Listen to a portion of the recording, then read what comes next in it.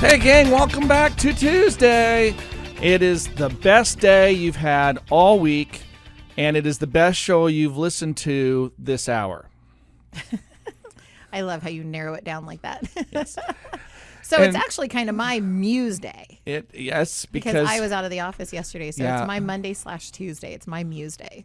Yeah, I always call it Tunday because that's how much work there is to do. Yeah, there is a Muse ton. makes it sound like it's inspirational, like, oh, I get all these great ideas. It's my Muse day. Like, no. This is just, it's a boatload of catch up when you miss a Monday. So now you've got a ton day to, try to catch up from. So pile it all in. It's your ton day. Tunday Woo! is good, yeah. That's a good one. I don't think I've ever heard you say Tunday. I like Muse day, though. Yeah, so I don't blame you. I mean, Muse Day, again, it sounds more like, woohoo, unicorns and happy stuff, as opposed to like, oh, this day's going to get real. It is heavy. Right. So that's the kind of ton day we had, and don't look at the markets. All right, you can't avoid it. They were going to be loud. Somebody's going to be out there panicking. And so here is the good news, okay? I'm just going to tell you. If somebody else that's like just Joe Public, okay, so this is just whomever, Some random that's person. not a financial expert, and they start telling you, whoa, man, markets are toast. You should be selling, okay? That's a great sign that this is not the end. What is your favorite expression? You have one by Buffett that I love. Oh, you should be fearful when others are greedy and greedy when others are fearful. That's the one. I knew I was going to butcher it, but it was on the tip of my tongue. That is such a great expression. Do you think that applies to the markets right now? Probably. I think it's a little bit early here, but I don't think just because of a couple of tweets and some discussion about tariffs and trade talk with China that all of a sudden all of the underlying conditions of the stock market have changed. Well, and I mean, the stock market fluctuates. We talk about that all the time, right? It's not just going to go up forever. It's going to have to come down a little and adjust. Pretty aggressive. So today at the worst point, it was down more than 2%. So that's a pretty big one-day move. That's a big swing. Okay, pretty big one-day move. But before we throw the baby out with the bathwater, That is such a weird expression. okay, let's just think this through for a moment Okay. and consider what's going on. So what is going on? Well, I mean, I can only offer theories, okay? Right. But I'm going to offer what I think is a pretty reasonable theory and explanation here. I want the David Littlejohn theory. What is right. the theory on what's going on? So first, let me tell you, there's a few things going on here. There's technical or quantitative things going on, and that is sort of the market behavior that we're seeing, which is interesting. Okay. And then there is also fundamental things going on, that is sort of economic data and so forth. And then there's also what I will call swag going on. Swag. Scientific wild arse guessing. Okay. That is not usually what swag stands for. But No, usually it's okay. giveaways, but in this case, it's just. All right. So it's really some folks that are taking a guess. The operating theory that the markets had sort of priced in a trade deal with China, and Okay. now that trade deal is less certain. So comes the uncertainty of the market. So the Okay. first two that you mentioned were fundamentals and what was the other? Technical or And technical. quantitative. And are those just happen to be correlated at the moment, or are they like causing? No, they're just different ways to view the markets, right? So when you're looking at fundamental reasons for how you value the market, what you're saying is, okay, well, there are metrics that I can look at, like how much does a company earn, and what kind of profit margins, and what kind of debt load does it have, and what kind of growth is it experiencing, and what are its competitors doing, and how are they valued, and what is a fair comparable valuation. Those are fundamental ways to analyze a position to determine value, right? Wow. Okay. There's not a single set and agreed upon standard by which to evaluate and value a company. That's what makes a market. Right? Lots of different people with different opinions about the present and future value of companies. Interesting. Okay. Now, quantitative is different. That's the study of price movement and volume.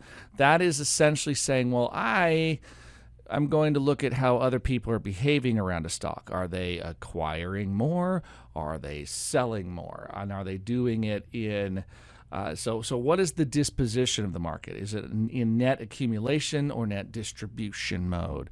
what is the price pressure and momentum of the stock. You just said a lot of big words that I don't know that I fully understand. Yeah, and that's okay. This is not the purpose of the show today to become an expert on quantitative analysis.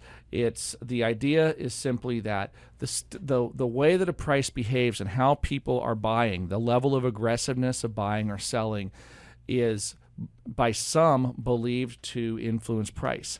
What I will tell you is that my personal experience on this is that in the short term, while academics will say that technical analysis has little bearing, I will say in the short term, when you talk about computerized trading and so forth, they think that it does move or influence the market short term. The longer that you play out this data, though, the more that fundamental takes over, right? So long term, the company's financial health is what drives its value. But short term, there can be lots of weird things that move its value around. To put it away in a way that I understand, when we're talking about short term versus long term data, the concept that came to mind was coin flipping. Like, so in the beginning, like you start to flip coins and it's supposed to be 50-50 heads or tails, but it doesn't seem that way. But the more you flip the coins, the more long term you start flipping, the more it becomes more 50-50. Well, that's more like the statistics become more consistent over time. You can have any given sample or any sequence of returns be goofy. If you don't believe me, the last Fish Derby, they were playing a heads or tails game. They got like five tails in a row or something. It was more than that. Yeah. It seemed like it was 5, 6, 7. It was like almost the whole game was yeah, like and you're tails. like, well, that is just not normal. And it was a coin, and it was an actual coin flip. And you go, well, that's one of those rare scenarios. But if you flip it a million times, it's going to come out pretty much 50-50 because the statistics play out over big enough sample size. But on any individual sample, it may not. Okay, and that's why 80% probability of success, there's still a 20% probability of failure. But it's not quite what I'm talking about. Okay. What I'm talking about is if you're looking at an investment over a 5-year period of time, the price action over the next day or 2 or 3 isn't likely to determine the success of that investment over the next 5 years. So having a good quality company that you buy at a good price and own it long term and have good growth prospects on the horizon, that's fundamentally driven. Technically driven is, hey, right now, is it a good time to buy this stock compared to where it could be going? Well, again, there's some science hidden in that art, but there's a lot more people kind of guessing and gaming. And what makes it interesting is the nature of the markets now. How much of it has been automated by computer systems? And so, in a sense, you're gaming statistics. So when you say automated by computer systems, can you give me an example? I mean, literally, it's computer programs that decide whether or not to buy something based on market conditions. Now, don't they have to have an order or something from somebody else? No. There are computers that will buy and sell from other computers. That more than 60% of the market trades, as I understand it, are computerized right now. There's no human involved at all. That's crazy. So it's not even an order from a human that says if it hits this price, do this, right. and if it hits that price, it's just a computer saying, here's the rules, and if these rules exist, then make these purchases or distributions. Crazy. I could say distribution, purchase or sale. Purchase, yeah. Right? So it's either you're accumulating or distributing, and they're looking to, in many cases, they're looking to try to make money on either direction. Hey, we'll sell the stock before we own it. We'll rebuy it at a lower price, and then make our profits on a declining value. Right? We'll sell something before we buy it. It's a process called short selling. But again, we're getting very into the weeds.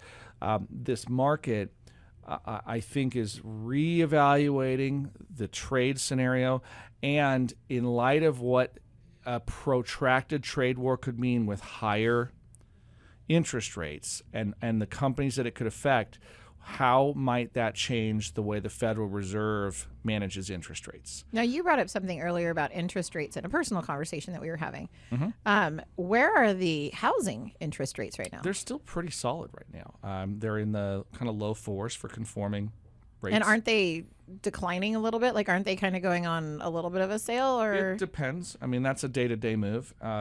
Today, that was not the case, although it may follow on. If we get into here's what goes on. Think like a market maker for a minute. Okay, so if you think the stock market is going to go down for the next month or two, okay, what are you going to do with your money? Are you going to seek risk or avoid risk? So if I knew the market was going to go down, And the market is risky.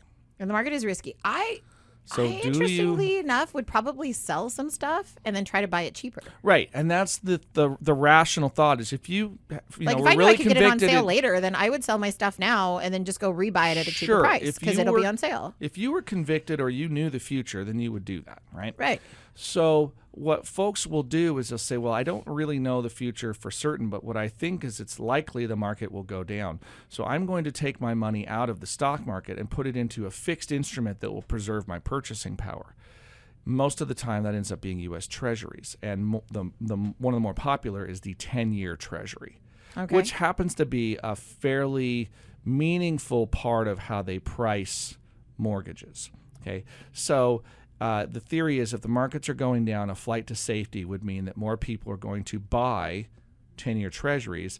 The buying or the increase in demand would raise the price, which would drive interest rates lower, that which sounds like in theory that sounds would be interesting. linked to lower mortgage prices as well. So how does a raising price of a treasury lower a mortgage like that? Well, that it's not, sounds flipped around. No, it's not a direct connection. But remember, the way mortgages are priced, financial institutions are hedging their long-term obligations as well. So if they have money they're loaning out, they also have money that they're hanging on to in reserves. Those reserves need to be invested to preserve their purchasing power as well. So they're hedging by buying other instruments, whether, remember, a loan is an asset to a bank because that's how they make their money, and a deposit is a liability. Well, they will take a deposit and buy something like a treasury in order to guarantee an income. Right? Okay. So that's a way of hedging or neutralizing risk on the books of an institution, is to use those instruments. And the reason I'm asking these questions is sometimes we make assumptions, right, about how the market moves or about how things are correlated. And we may have our assumptions wrong. Like you may think if you buy treasuries that like somehow that would raise interest rates, and you're saying no, it's the opposite. Yeah. So It's understanding where it moves and how it moves. Right. So the price of a fixed income instrument compared to the yield, they're inverse relationships. So if demand goes up, that means you're willing to pay more to get a fixed income instrument, then the yield will drop. The Which is the relative yield interest. is lower. So when rates go up, bond prices go down. But when bond prices go up, rates go down. I know, and that was such a weird thing for me to grasp in the beginning. It's a funny thing, but it's because we're used to being the asset owner. If you're the lender, right, then the asset is the loan itself. And you think, well, if I'm loaning money to somebody else at an interest rate and I sell the loan to somebody else, well, why does the other person want to buy the loan from me? So let's give an example, just because all of a sudden we're talking third parties and it gets Well, confusing. all right. So we'll do this real quickly. Katie, I'm going to loan you money, and I decide, let's make the math real easy. You want to borrow $1,000 from me, and I say, great, you're going to pay me 10%. Okay. Okay. And so per year, you have to pay $10 per year over 10 years. Right. So Okay. So I loan you $1,000. You pay me $100 a year in interest. Okay. Now, the interest rates change and they go up to 20%. Who's happy, me or you? Me, because interest rates went up and I have the lower You're price locked on the in loan. at the better interest rate, right? Right. It's like locking in your mortgage at a low rate. Right. Who's sad? You, because Me. you could have been making more money on Right. the money that you already loaned. I'm the one that loaned you the money, and now I'm going, well, shoot, I could have loaned it to somebody else and made more. So what can I do? Well, I can't just Ask for all the money back. Yeah, I mean, if the contract says so, but usually I can't just say, hey, Katie, give me back the money. We had an agreement. You get it for a certain amount of time. But Right. what I could do is go to my neighbor and say, hey, I got this loan to Katie. Do you want to buy it from me? And they're going to say, well, what are the terms? And I go, well, I loaned her $1,000 and she's paid me $100 a year. And I go, well, that doesn't make a whole lot of sense because, I could go buy a different loan and make 10 or 20%. Right. And I go, fine. Okay, but that loan's 10 years and my loan with Katie's only 5 years. So I still could make more. So, all right, well, what if I sold it to you not for $1,000? What if I sold it to you for $800? And you know what they're going to say? Let me maybe. do some math. Yeah, Let me see maybe. if it's worth it, right? And what we'll do is we'll lower the price of the loan until the interest rates are equivalent. And so I will take a hit selling the loan. But then you gain the capital back that you could turn around and sell again for whatever my 20%. reason. That's a whole separate issue. Right. If I have to sell it, then I have to take a loss at it, so be it. But the person that buys the loan from me, if they end up paying $500 for the same loan, then they're still getting $100 from you, but now it's on $500 of capital. So it's the same as getting a 20% yield. There you go. Right? So the price and the yield are inverse. Awesome. All right. Long segment. Let's do this. Let's grab our first break because I want to get to the good stuff today. So we talked a little bit about the market and my message is don't panic. But what I want to talk about next is, there are other things we can invest in, and this one is interesting, investing in you. Stick around. We'll be right back. This is David Littlejohn. I'm Katie Shook. Now, True Wealth on News Radio 1240 KQEN.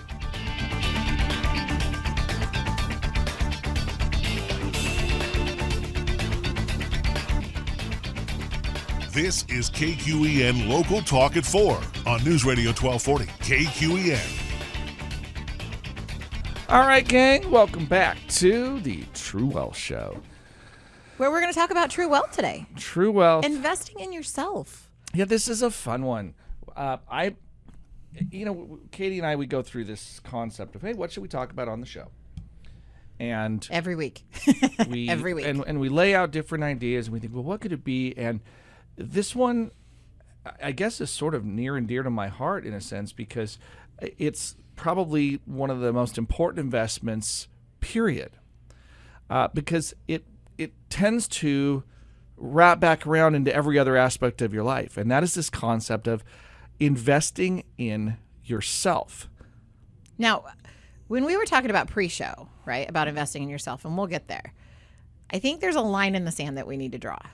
Okay. So when we're going to talk about investing in yourself, we're going to talk about ways to improve your life and your quality of life. But I think we need to be careful because some people can get gluttonous in this, right? And it no longer becomes investing in yourself. It becomes like retail therapy. Okay, so that's a good point. First of all, let's define an investment. Okay, so let's talk about Okay, an investment. God, I'm still getting over this cold, and you can hear it every now and then. I know. I'm Hard, thinking hard. too that my voice is slightly not quite the same. Yeah, It's- singing in church is delightful right now. Sound like You're just I'm mouthing the strangling a words. cat.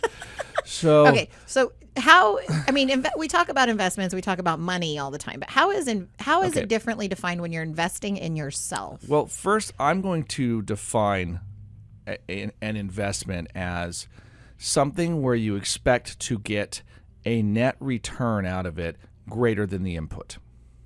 Oh, that's very good. I like that definition. Okay, so So you're you going to get more make out of it than what you put in. Yeah, you're gonna make an investment in this, and something greater is going to come back from it. And the thing about retail therapy is there is a ton of rationalization in there to try to say, well, I feel better, or this, that, and the other. To which I'm going to go, I think that there are lots of substitutions that are better investments than retail therapy. Right. Okay, so, I had to go buy this sweater and it made me feel better versus I went for a hike and saw a waterfall. Right. But let's Okay. talk about, before we get on the negative train, let's talk about some positives really quick. So we were throwing around ideas as we were talking about the show about investing in yourself and ways to invest in yourself, right? And so one of them that you brought up, which cracked me up, was nice sheets. Having nice sheets. Yeah, so I threw out a bunch, like just off the top of my head, because apparently I think odd. No, but I agree with you. Having really nice, Right. comfortable, and I'm going to step it up. Having comfortable bedding, right? If you are not getting quality sleep every night and are coming to work exhausted all the time, then Yeah, your so- productivity could go down. The very first show I ever did, okay, and it was me and it was Kyle Bailey, I was going to say, it was you and it was you. and it was at the old radio station back when we could still take call-ins. I don't know how that changed, so weird. But Anyway, the very first show was things that anybody can do on a regular budget to live like a millionaire. Oh, I love it. Okay. Okay. And so that's what this started as. And the nice sheets is one of those things. So there's a few things that are just low-hanging fruit where you go, it's a little investment, but it goes a long way in personal comfort. And so having a good, comfortable bed and great bedding, okay, you can do that, and it's within reach of most of us. Right. And the return on that is really high because if you think about it, nice sheets and a nice mattress, you can live the same as the world's richest person, right? Right, They because- can't get a nicer bed or better sheets. Like they can't buy a better night's sleep than you. True. Okay, you can duplicate that. Another one is comfortable shoes and I was going to say socks. footwear. Footwear is so important.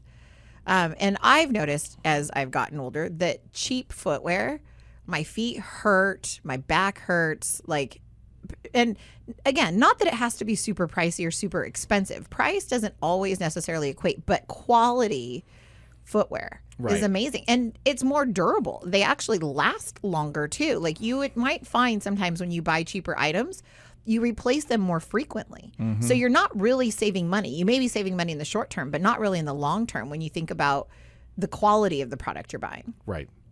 So those were biggies. Another one is vehicle purchases. Get yourself a nice used vehicle instead of spending a bunch of money on a brand new, inexpensive Lower cost. vehicle. Lower right? cost, yeah.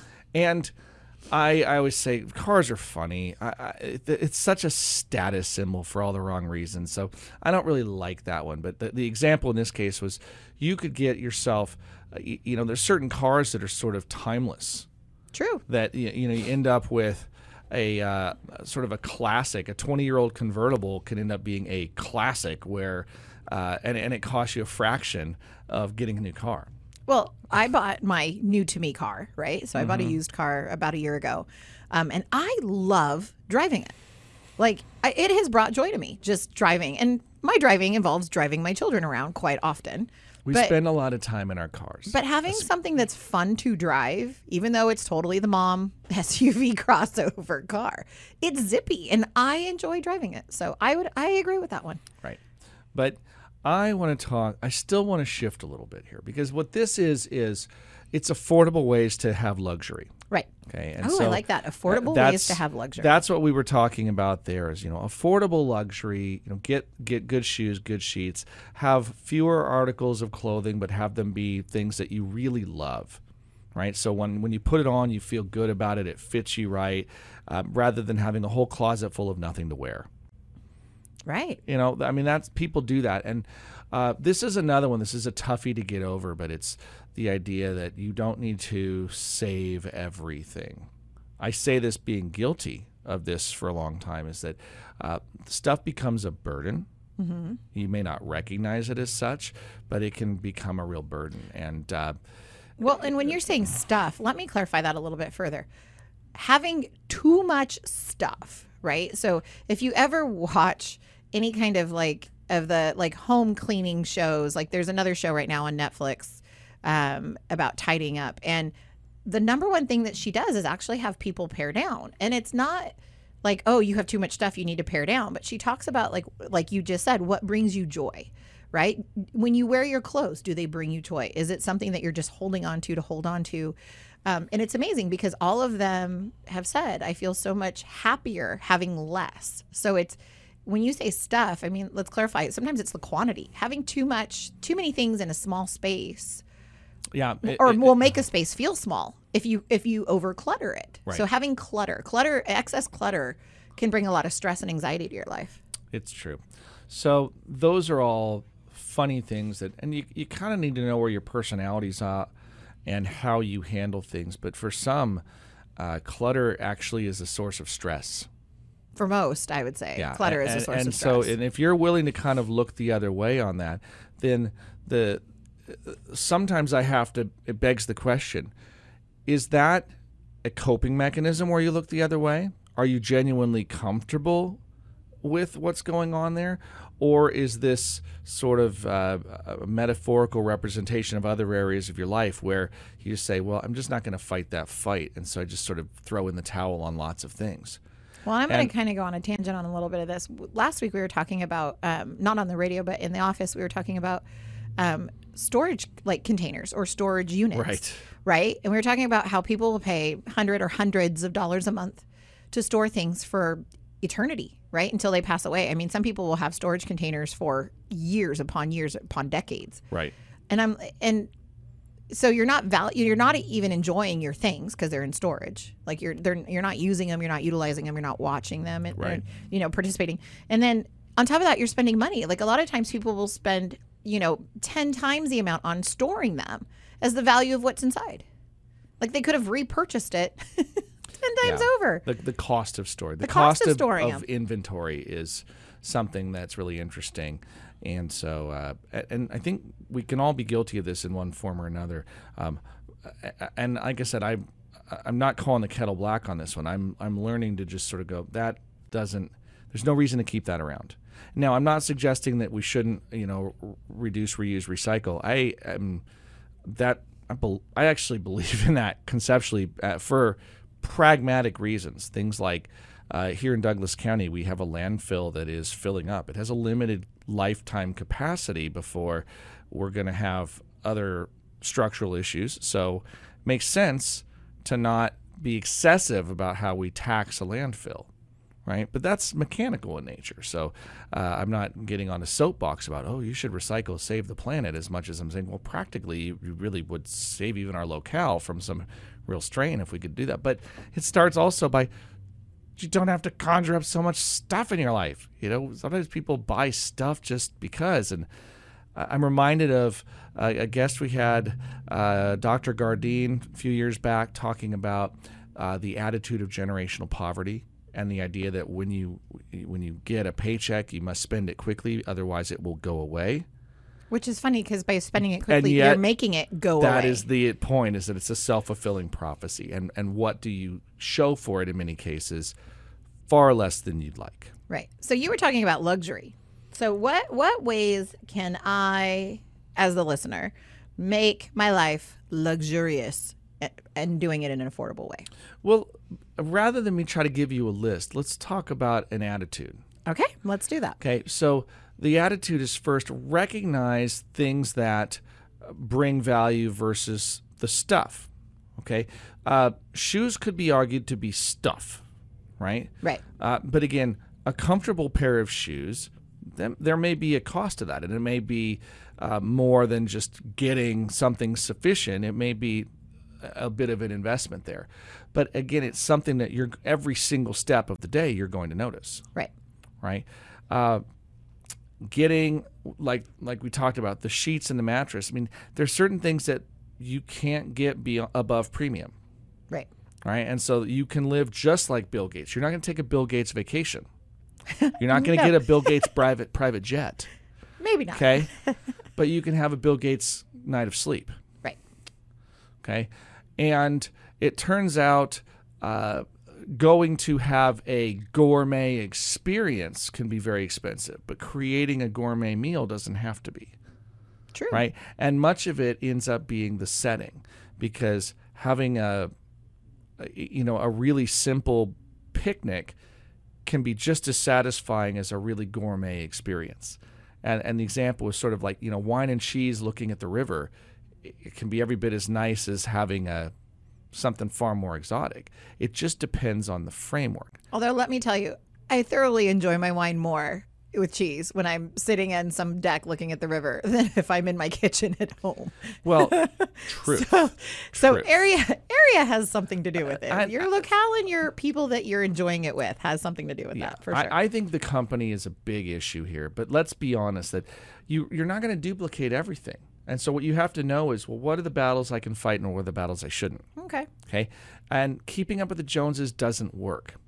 I will tell you this, if I could leave people with one little snippet for this segment, it is what you think other people's lives look like versus what they really look like are not the same thing. They're rarely the same. There is such a thing as a stylized life. So you see, people rarely post the stuff on their social media that makes their life look miserable, unless that's like their thing. Like they're looking for they're just depressed, and so that's their motif is, okay, well, I'm the miserable one, okay? There's Eeyore. And if somebody's genuinely depressed and it's a cry for help, right? Yeah. But a lot of people, it is Poserville, right? Let me show the glamorous parts of my life, and there's a lot of struggle behind the scenes, and there's a lot of unhappiness, and what people believe is, I got to tell you, everybody, including the world's wealthiest people, they run into problems, okay? The difference between being broke with problems and being wealthy with problems is you rarely get past the broke problems to the other problems. Aw. So they're money problems when you don't have enough. When you have enough money, then you just get to try the other problems too. True. So you're not going to get out of that. So keep that in the back of your mind here. But look, we're going to make a shift here. Let's grab a break. When we come back, it's not about luxury anymore. This is about when investing in yourself. I want to talk about how can you do that, because I got a trick for you. This is something that Brian Tracy says gets you in the top 1% of all earners. We're going to cover that when we come back after this break. This is David Littlejohn And Katie Shook. at True Wealth on News Radio 1240 KQEN. All right, gang, welcome back. True Wealth, Dave and Katie, laying it down. There you go. We're talking about investing in yourself today. So we talked about ways to make your life more comfortable, ways to increase. Well, To me, it's a way to increase productivity, having better sleep at night, right? Or being sure. more comfortable. So I want to talk, though, about, I'm going to now, radical shifting of gears here. Investing in oneself so that you can get, luxury items are just ways to live like the rich. I don't consider that an investment in oneself. I think we're rationalizing to get there, okay? But being able to access certain luxuries like the rich, yeah, that was a great segment. But let's talk about investing in oneself, meaning you want to create a better future outcome, Okay. okay? So how do you create a better future? So there are a number of things that you can do here, but the number one investment that you get to make in yourself is education. And we don't necessarily mean formal education. It No, can be. but that oftentimes is exactly what I mean. It doesn't mean it has to be in school, but it means that you need to increase your skills and your knowledge. Okay, so the investments that I think that you can make are going to be investments in skills and knowledge and health and relationships. Those are the primary investments that you can make, in my opinion. So these are all either ways to become more valuable or ways to spend your time well. Okay. So there's a little bit of give and take on that one. Yes. So, but investing in yourself. So remember, we talk about relationships and memories are currency. So, an investment in yourself is. But first, we'll talk about the education side of things. And people get mixed up on this. Why is Okay? that? They get mixed up because they think education means that you have to go to a school somewhere and have a credentialing when you're done. No. Okay, and that's not the case. It just means furthering your knowledge. Being the most not most knowledgeable, but being the expert in something in your field, right? Like Sure. having a good knowledge base of what to do. Right. And I love this because Katie has stumbled upon, I did not prep her for this. Okay, I didn't prep her for this, but she stumbled upon The key one word of the of key the elements day. of the day, Expert. this concept of expert. All right. So why is that a key element? Well, it's a key element because becoming an expert takes work, and it's it can be a huge investment, okay, of time and resources. So there have been a number of studies. This is not a firm science, but there's been a lot of observational science or social science around what it takes to become an expert in your field. Katie, I know I shared the number with you, so I've already preloaded the answer here. So if you blow this, I have to mock you now. Okay, So- that's not true. So how many hours does it take to become an expert in something? 10,000 Right. plus hours. So this is from the book Outliers, written by Malcolm Gladwell. It was a bestseller. Talks about what does it take to become an expert, and the observation is it takes 10,000 hours, or approximately 10 years of very deliberate practice. That's important conceptually because, like, look, you could drive all the time. It doesn't make you an expert. You're not practicing driving. You're just going through the motions. True. Whereas if you wanted to become a Formula One driver, you would need to practice A lot. race driving for 10,000 hours to become an expert. And the funny thing is, a lot of what they've observed is that it doesn't have to do that much with natural talent like musicians. It's actually just put in the hours. True. You do 10,000 hours of playing the violin, you're going to get good at violin. Well, and there's comfort levels with things. You know, like the more often you do things, the more comfortable you become, or the more you understand the structure and the layout of how things are. I mean, I've been working with you going on 6 years now, and it's taken a long time to understand Right. And all of the you ins and map outs that of the out, industry. And I can say this, okay, that as far as the systems that we utilize to make things happen in our office, that Katie's a legitimate expert in those systems. Her knowledge has exceeded mine. I've been doing in certain areas, that is. And I've been in this industry for 20 years. Right. But your specialty level, specifically in the processing side of the business and interacting with that side of it, exceeds mine. Yeah, I'm very system oriented, and I like systems. Right. So I try to find all the ins and after outs 5 years, of systems. an average of 2,000 hours in a working year of doing this Yeah. stuff, you've developed significant expertise. Yep. And you've taught others along the way as well how to do this. So not only was it you having to learn, but you had to know it well enough to teach it. Right. Okay, so that's the process to become an expert. It's all of this time involved. So there's kind of a fun one.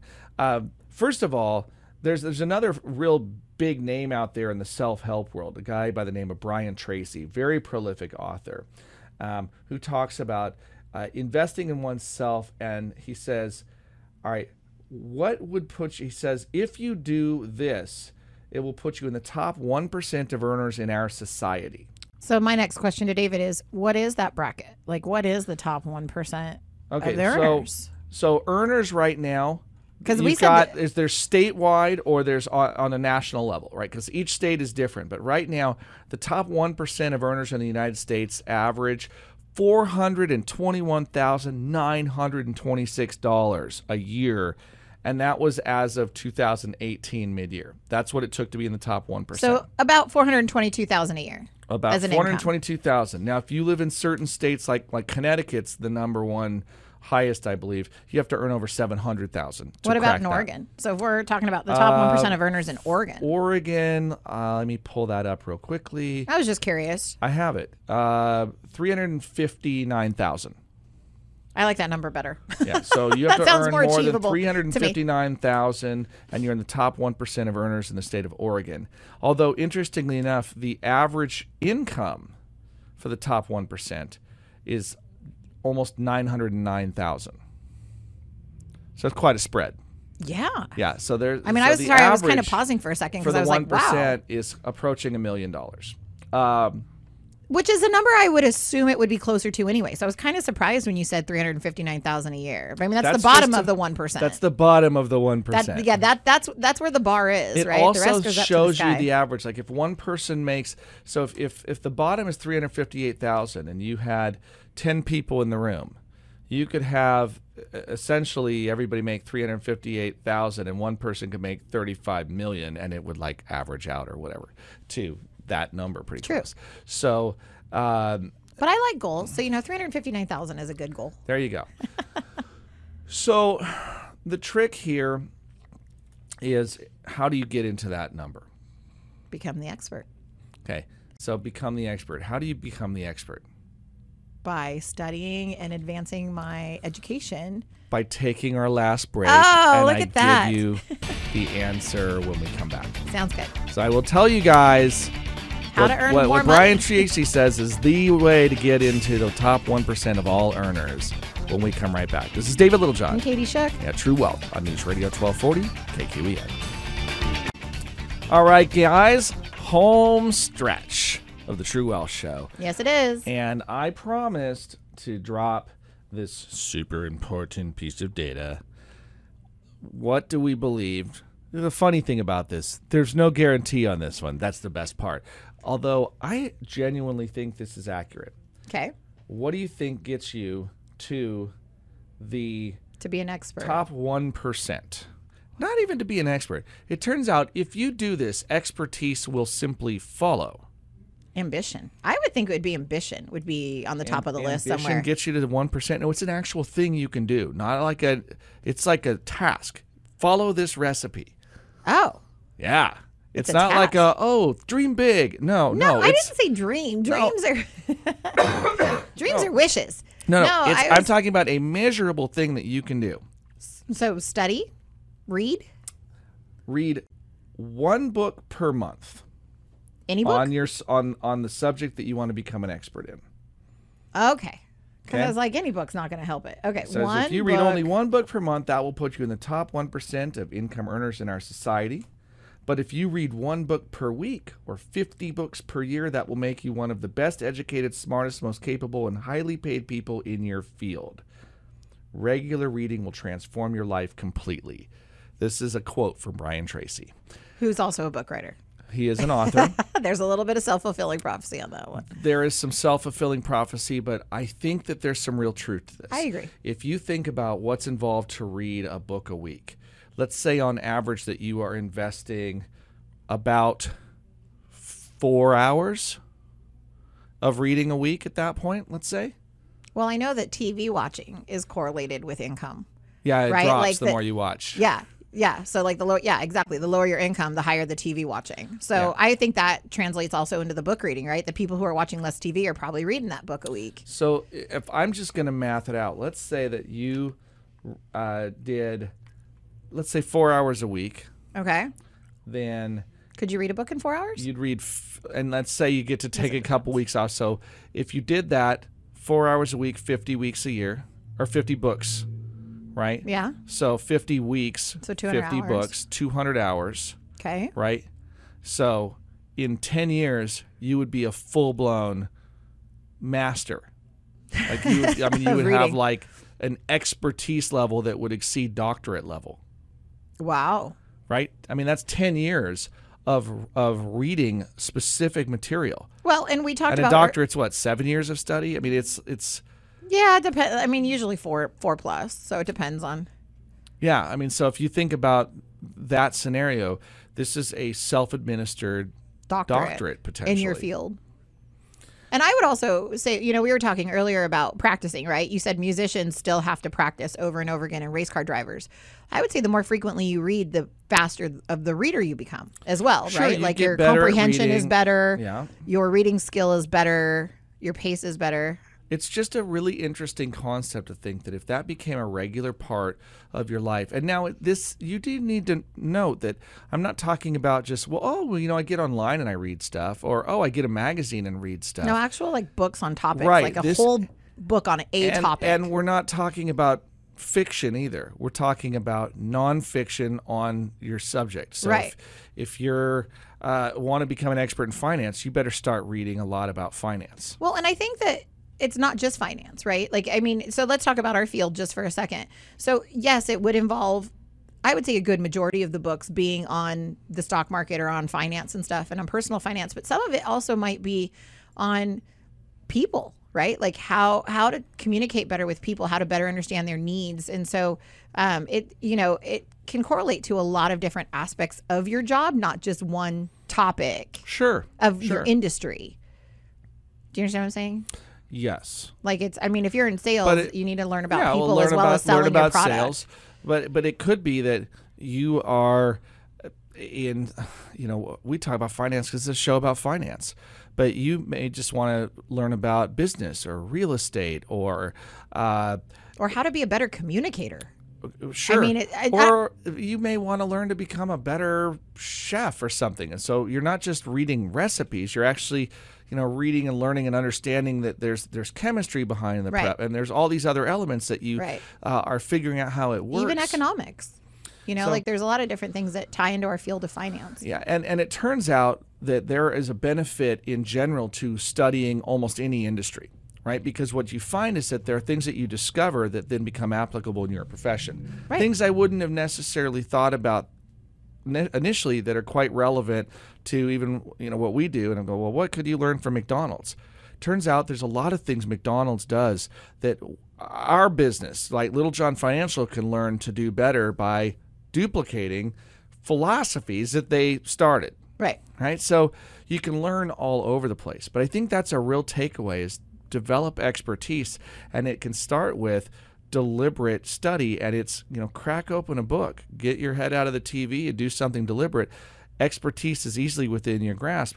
And, you sit there and think, now I was talking about, a book a month. But if you read a book a week, a book a month puts you in the top 1%, according to Brian Tracy. A book a week is off the charts, right? Yeah. You're crushing it. So that's my encouragement, is go out there and develop that expertise, and that's going to move the needle for you. Sounds good. I like it. And keep in mind that value is magnified. If you become more valuable in a job, somebody's going to notice. And if your own employer doesn't notice, another employer will. Yes. Okay? Or you go create your own opportunity. So there's no downside to this. All right, but look, I hear the music, so we got to run. Reminder, we got a bunch of upcoming events, including how not to eat cat food in retirement. It'll be fun. So check that out on our website at littlejohnfs.com. And our phone number is 541-375-0898. All right, you hear it here, folks. Thanks as always. This has been David Littlejohn. And Katie Shook. You got True Wealth on News Radio 1240 KQEN.